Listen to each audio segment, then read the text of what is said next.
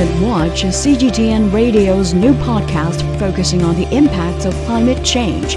We have conversations with people on the front line of this critical issue. Subscribe to Climate Watch on all major podcast platforms and join us in taking action to save the planet we call home. Find out what the whole world is thinking in the agenda. This week on the agenda, we're in Vienna for a conversation with the governor of Austria's central bank, Robert Holzmann. Governor Holzmann, thank you for having us here at Austria's central bank. Now, let's start with the good stuff. Growth in Austria is expected to pick up in the second half of the year. Where's that growth going to come from? Well, most of the growth is to come from tourism, because this is the area where there is a possibility that much of the demand, which has been reduced in the past, may come in. Some of the demand will come from exports if needs of other countries pick up, and both together should allow that we avoid stagnation, and in a case a recession, but we have a moderate growth this year. But we assume that growth will be higher and pick up again the years thereafter. You mentioned stagnation, and Austria has been going through a period of stagnation. Inflation isn't coming down as fast as it is in other parts of the Eurozone. What's going on? Well, I think that's pretty normal that after a period of turmoil, what we had with COVID, and now we still have a war nearby, it's much closer than you think. To say the borders of Ukraine are only some 600 kilometers away. So this is, of course, an effect of the economy. This has been disrupted. And then also what is happening is that also the big locomotives of international growth have also been a little bit of stammering. Think about China and think about the US. So altogether, the world economy is currently driven by the emerging economies and not by the advanced economies. But the way you're talking is in quite general terms. From that point of view, all of the Eurozone economies would have had the same effect. It seems to be different in Austria. I don't think so. If you look into Europe as a whole, you have the countries which are slightly above or slightly below the growth line, but you don't have major differences. That you have some countries moving ahead, I don't know, with 3-4%, whereas others have a major crash. I think overall the growth development in Europe is not too different, but you have, as always, local effects, and this is also happening here. So let's talk a little bit about those local effects. And for those who don't know, I suppose most Austrian exports are machines, vehicles, followed by some processed goods, chemical products. It's all really energy intensive. And I wonder if the green transition is in a bit of a rut, and if what we need is for that to pick up a bit before there's going to be really any real impact. Now you make a great point. In Austria, a bit like Germany or the northern part of Italy, is an industrial hub. Industry has been a major part of our growth for the last 100 and more years there. And this is the area which has been most hit by the increase in energy prices. And in addition to this hit in energy prices, we have the need for a green transition, which requires all those additional investments. And this comes together then with a reduction in the national dynamism, what we have. And so this together leads that the growth in the industrial area is plus minus zero. But what we have is we have a sector which is tourism, where we are one of the most intensive tourist industries in the world, where we had a growth, at least what we have seen for the summer, +3 above 2019, which is not bad. So I think that's an area where we will partly compensate, but the industrial sector is definitely something which requires changes, in particular with regard to, you mentioned it there, what kind of energy will fuel it, or whether there's a need to take some of the energy-intensive industries out and put them somewhere else. So is the green transition in Austria moving fast enough? And if not, where would you like to see a little bit more momentum? Well, I would say the green transition has various issues. One of them is also in what direction should we move. My take is in order to get the energy transition working, we need to think a little bit outside the box and not only, go into energy transition which is built on sun and winter and which, the turbines and the voltaic is imported from China. What you're saying is there's no one size fits all, and what might be in fashion, wind and solar, doesn't necessarily work for every economy. To some extent, yes, because wind and sun, produce it when the sun is out and the wind is on, and if there's none if not here, you need to have a fallback position. And this fallback position, we have it to a large extent, which is water, so we have a lot of hydro energy in Austria, but we don't have for other mechanisms besides using the gas turbines. And also, I think as a transition energy, they're quite useful because it will take some time before the rest picks up. So I would love to see the energy part a bit more broad and not only to wind and to sun, because I think this would be too narrow. Okay, so let's move on to how to fix things. I'd like to discuss whether you think that monetary policy is in a good place. When I spoke to the governor of the Bank of Greece ahead of the ECB meeting in August, he thought that the 25 basis point rise would be enough, but you disagree, don't you? Well, it depends on the data we're going to see over the next days coming out there. And what we have currently seen, if you think about the German data coming out yesterday, I just saw the first estimates about Austrian data, they unfortunately go in the other direction. So we have, more re-increase in some of these indices, not a decrease. So it may be that at least for some major parts of Europe, the inflation may be more persistent than we would have loved to have it. And if this is the case, this is what I had conjectured, in this case it would be advisable not to pause, but to continue with another 25% hike. The data we will see next week in detail, but the data we have so far confirmed my suspicion and explains why I thought we should not exclude a rise, but to have it as part of the decision set when we meet in 2 weeks down the road. And that further rise, would that be it? Is it just one more that you need? As we don't know the future, we should not exclude it, but going to 4% would be important, not only, because it would bring closer to where we are on the inflation rate, but also 4% sounds different than 3.75. So 4% is closer to 5 what the US had. So the 4% has a signaling effect beyond the 25%. And in my announcement over the recent months, I had never excluded that the terminal rate would be above 4%. And so perhaps I will get it. You've also said before that monetary policy strategies should not remain empty words, that the instruments must work, and not just sort of give hints and indications. Do they work? I think they work, but as always what we know is that our monetary instruments have a time lag of at least half a year, particularly 1 to 2 years. So it's not something you press the button and things happen. And we have moved with the interest rate last summer, so it's only slightly more than 14 months or so that we have interest rate increase.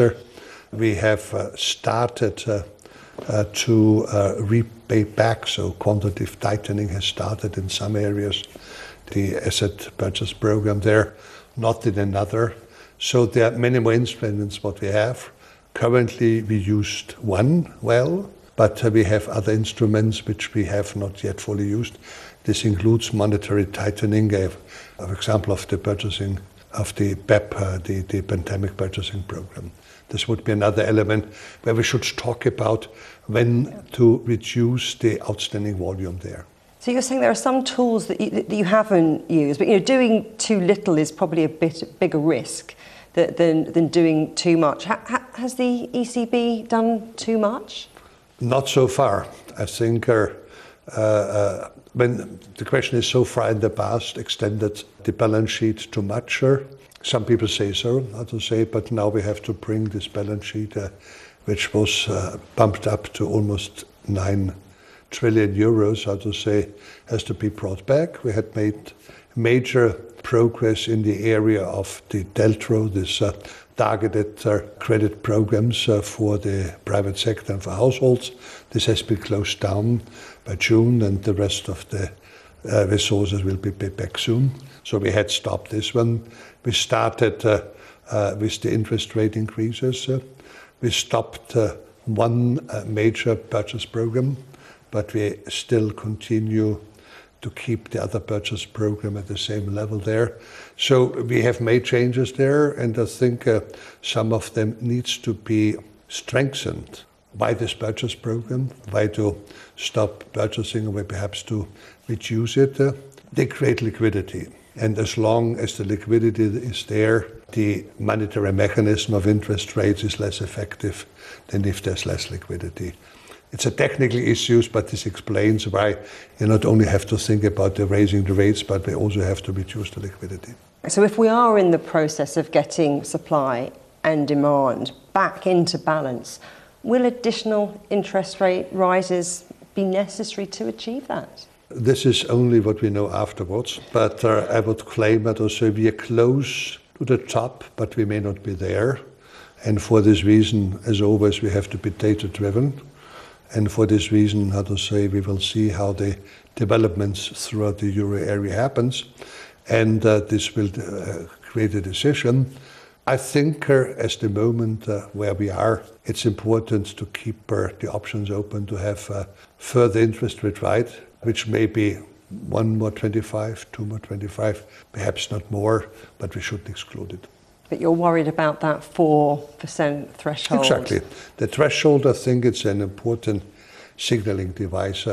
Why do you have it? Think about other countries where you have 4%, Australia and other places. So I think it's something which matters. I mean, growth in the euro area has been there, but it's been just incremental. I mean, how much of a risk is there that increasing interest rates is going to stifle that growth? Well, here both things come together. You need to interest rate in order to calm the demand. If you have inflation, it is an excess supply compared to say an excess demand, what you have there. And so you have to bring the demand down in order the excess supplies of money and the excess demand for goods. And as a result, interest rates is one way of dealing with it. But the critical part is that when you do this, you always run the danger that you reduce growth too much. But to some extent you have to do it, because otherwise you would never get inflation back into the box. In which case, is there a possibility then, once you've crunched all the data, that there might be a Eurozone rate cut in the first half of next year? Well, we all hope so. I would say we don't increase the interest rate to keep them up there. We want to raise them to a level in which we think we return to our interest rate target. And once this is in sight, then of course we can decrease the interest rates. And some hope that it may happen only next year, maybe a bit optimistic. In the US perhaps, or by there, they also pushed it back now. But I do hope that latest in 25, we will have interest rate cuts there. And if we are back to the inflation level, which is our target, 2%, in this case, we can go back with the interest rate to the 2% around and not keep it at 4%. I want to talk about that 2% inflation target in a moment, but I wonder, is the ECB taking its cues from other central banks around the world? You mentioned the United States before. Have you got a keen eye on what the Fed are doing, and to what extent is that then having an impact on what the ECB decides? Well, the dollar remains the most important currency in the world.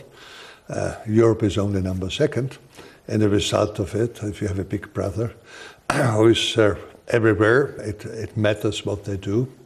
And also what we know from our research is that what the Fed does has an impact on our real and financial economy. And this is not as of now, it always has been. So we look carefully what we're doing. But it doesn't mean, how to say, that we are dependent of the Fed. So we look what they're doing, we understand we have the argument. And this also has to do that the Fed in the recent past has always been in the financial cycle half a year ahead of us. So if they did something, we knew that we will have a development which we will be exposed to, so we can mimic to some extent some of the policy devices. And if you look back more recently, they started their interest rate hikes about half a year before we started them. So the Eurozone is always going to be playing catch-up with the United States? No, it's not catch-up. It's simply there may be moments when we are in the financial cycle in front, but as we have seen for the time being, we are behind it, which may be natural part of it, and also other countries, and this we have to take into account. Still to come on the agenda, more from my interview with Robert Holzmann, Governor of Austria's Central Bank. Find out what the whole world is thinking in the agenda. Welcome back to the agenda from here in Vienna. Let's hear more from my interview with the Governor of Austria's Central Bank, Robert Holzmann. Let's talk about the inflation target, 2%. It seems more and more elusive. Is it time to reset and say it's unrealistic? I know this opinion, and I'm critical about this one, because the 2% is not something we imagined and then said, okay, let's try this one. 2% has been set for a specific reason. It's above zero in order to allow a possibility for real wages to fall, even if the inflation target is achieved there, because it would mean a decrease in the real wage with constant nominal wages. That's an important mechanism because wages play a major role on the inflation path. And 2% is not too high, so if you accumulate 2%, it still means a real loss, but it's a small one. If you increase an inflation target to 3 or 4%, then the loss you have with it, the loss in purchasing power, is increasing very, very much more over a period. And this would always lead to major struggles and distributional fights. So 2%, I think it's a good measure. Even though higher inflation seems to be the new normal? No, it's not. It has happened now. We have had inflation rate of below 2% for a long time. We had the question of deflation, not inflation. We have inflation rate now. I think 2% is a target which should be kept because the alternative questionable, dangerous, and also may reduce the wish to do something on the monetary side, because they say 3%, 4%, 5% is okay. And this, how to say, would lead to a major destabilization of many of the economic foundations we are based on. And speaking about some of those foundations, let's talk about the impact all of this is having on borrowing costs. You know, interest rate rises, making borrowing so much more expensive. This is true, but if you go back 4% of interest rate, market interest rate we had in the beginning of the zero, so 2005, which is not too far away. We had it before. So this interest rate, and if you talk to people a bit older, they tell, well, the first, I don't know, motorbike I bought when the interest rate was 12%, 15%. So 4% seems high after many years of 0%. Yeah. But will we ever go back to those pre-pandemic historical lows where it was so cheap to borrow? I hope not. Because if you have such a low interest rate, it means that you have a problem with your economy. Because if you have an interest rate which is close to zero, which means that if this were to be an equilibrium, which means you would have a very low productivity growth, and this would be much more destabilizing. So the zero interest rate, what we had with a negative interest rate, was an anomaly. I hope we will never come back, albeit it's not excluded. Let's talk about some potential flashpoints in the global economy. I'm wondering if there's a banking crisis about to happen. We had SVP, we had Credit Suisse. It's been played down, but it's been a very bumpy ride for the banking sector. Is it a big problem waiting to happen? Not really. I know we had the Silicon Valley Bank and we had the Credit Suisse Bank there, but in both cases it had less to do with the financial sector as such. It had to do that in both cases they had bad business models. So not bad banking, but bad business. In which case, where are the things that you've got an eye on? You think, gosh, we need to make sure that doesn't blow up. I see more the question is with the public debt. To say over the different crises, public debt on average has always increased worldwide. So it applies to the industrialized world, to the global north, but it also applies to the global south. And it was easy when the interest rate was low, but if it becomes higher and positive in real term, then it begins to bite. Then you have to use your resources to pay it back. And this is where we are at the moment. And so a number of countries are at this dangerous position where public debt matters, and so they become constrained in what of kind policy they can do. Think about Japan, where the 250% of public debt are a restriction a little bit on how much the inflation rate and the interest rate can go positive. Think about China, where the issues around the construction in the rural area becomes a heavy burden, and where clearance is needed. And I think in many of the developing emerging economies where debt is higher, and this limits their capacity to address issues like global warming, issues like education, because they won't have the resources easily in order to finance it. I did want to talk about China and Austria's relationship with China. How important do you think ties are between those two nations? I think, we are small, Mickey Mouse, compared to China, but still, we are not unimportant for China, and definitely China is important for us. And I think for the time being, we've been able to work well with our comparative advantages. Where could you get closer?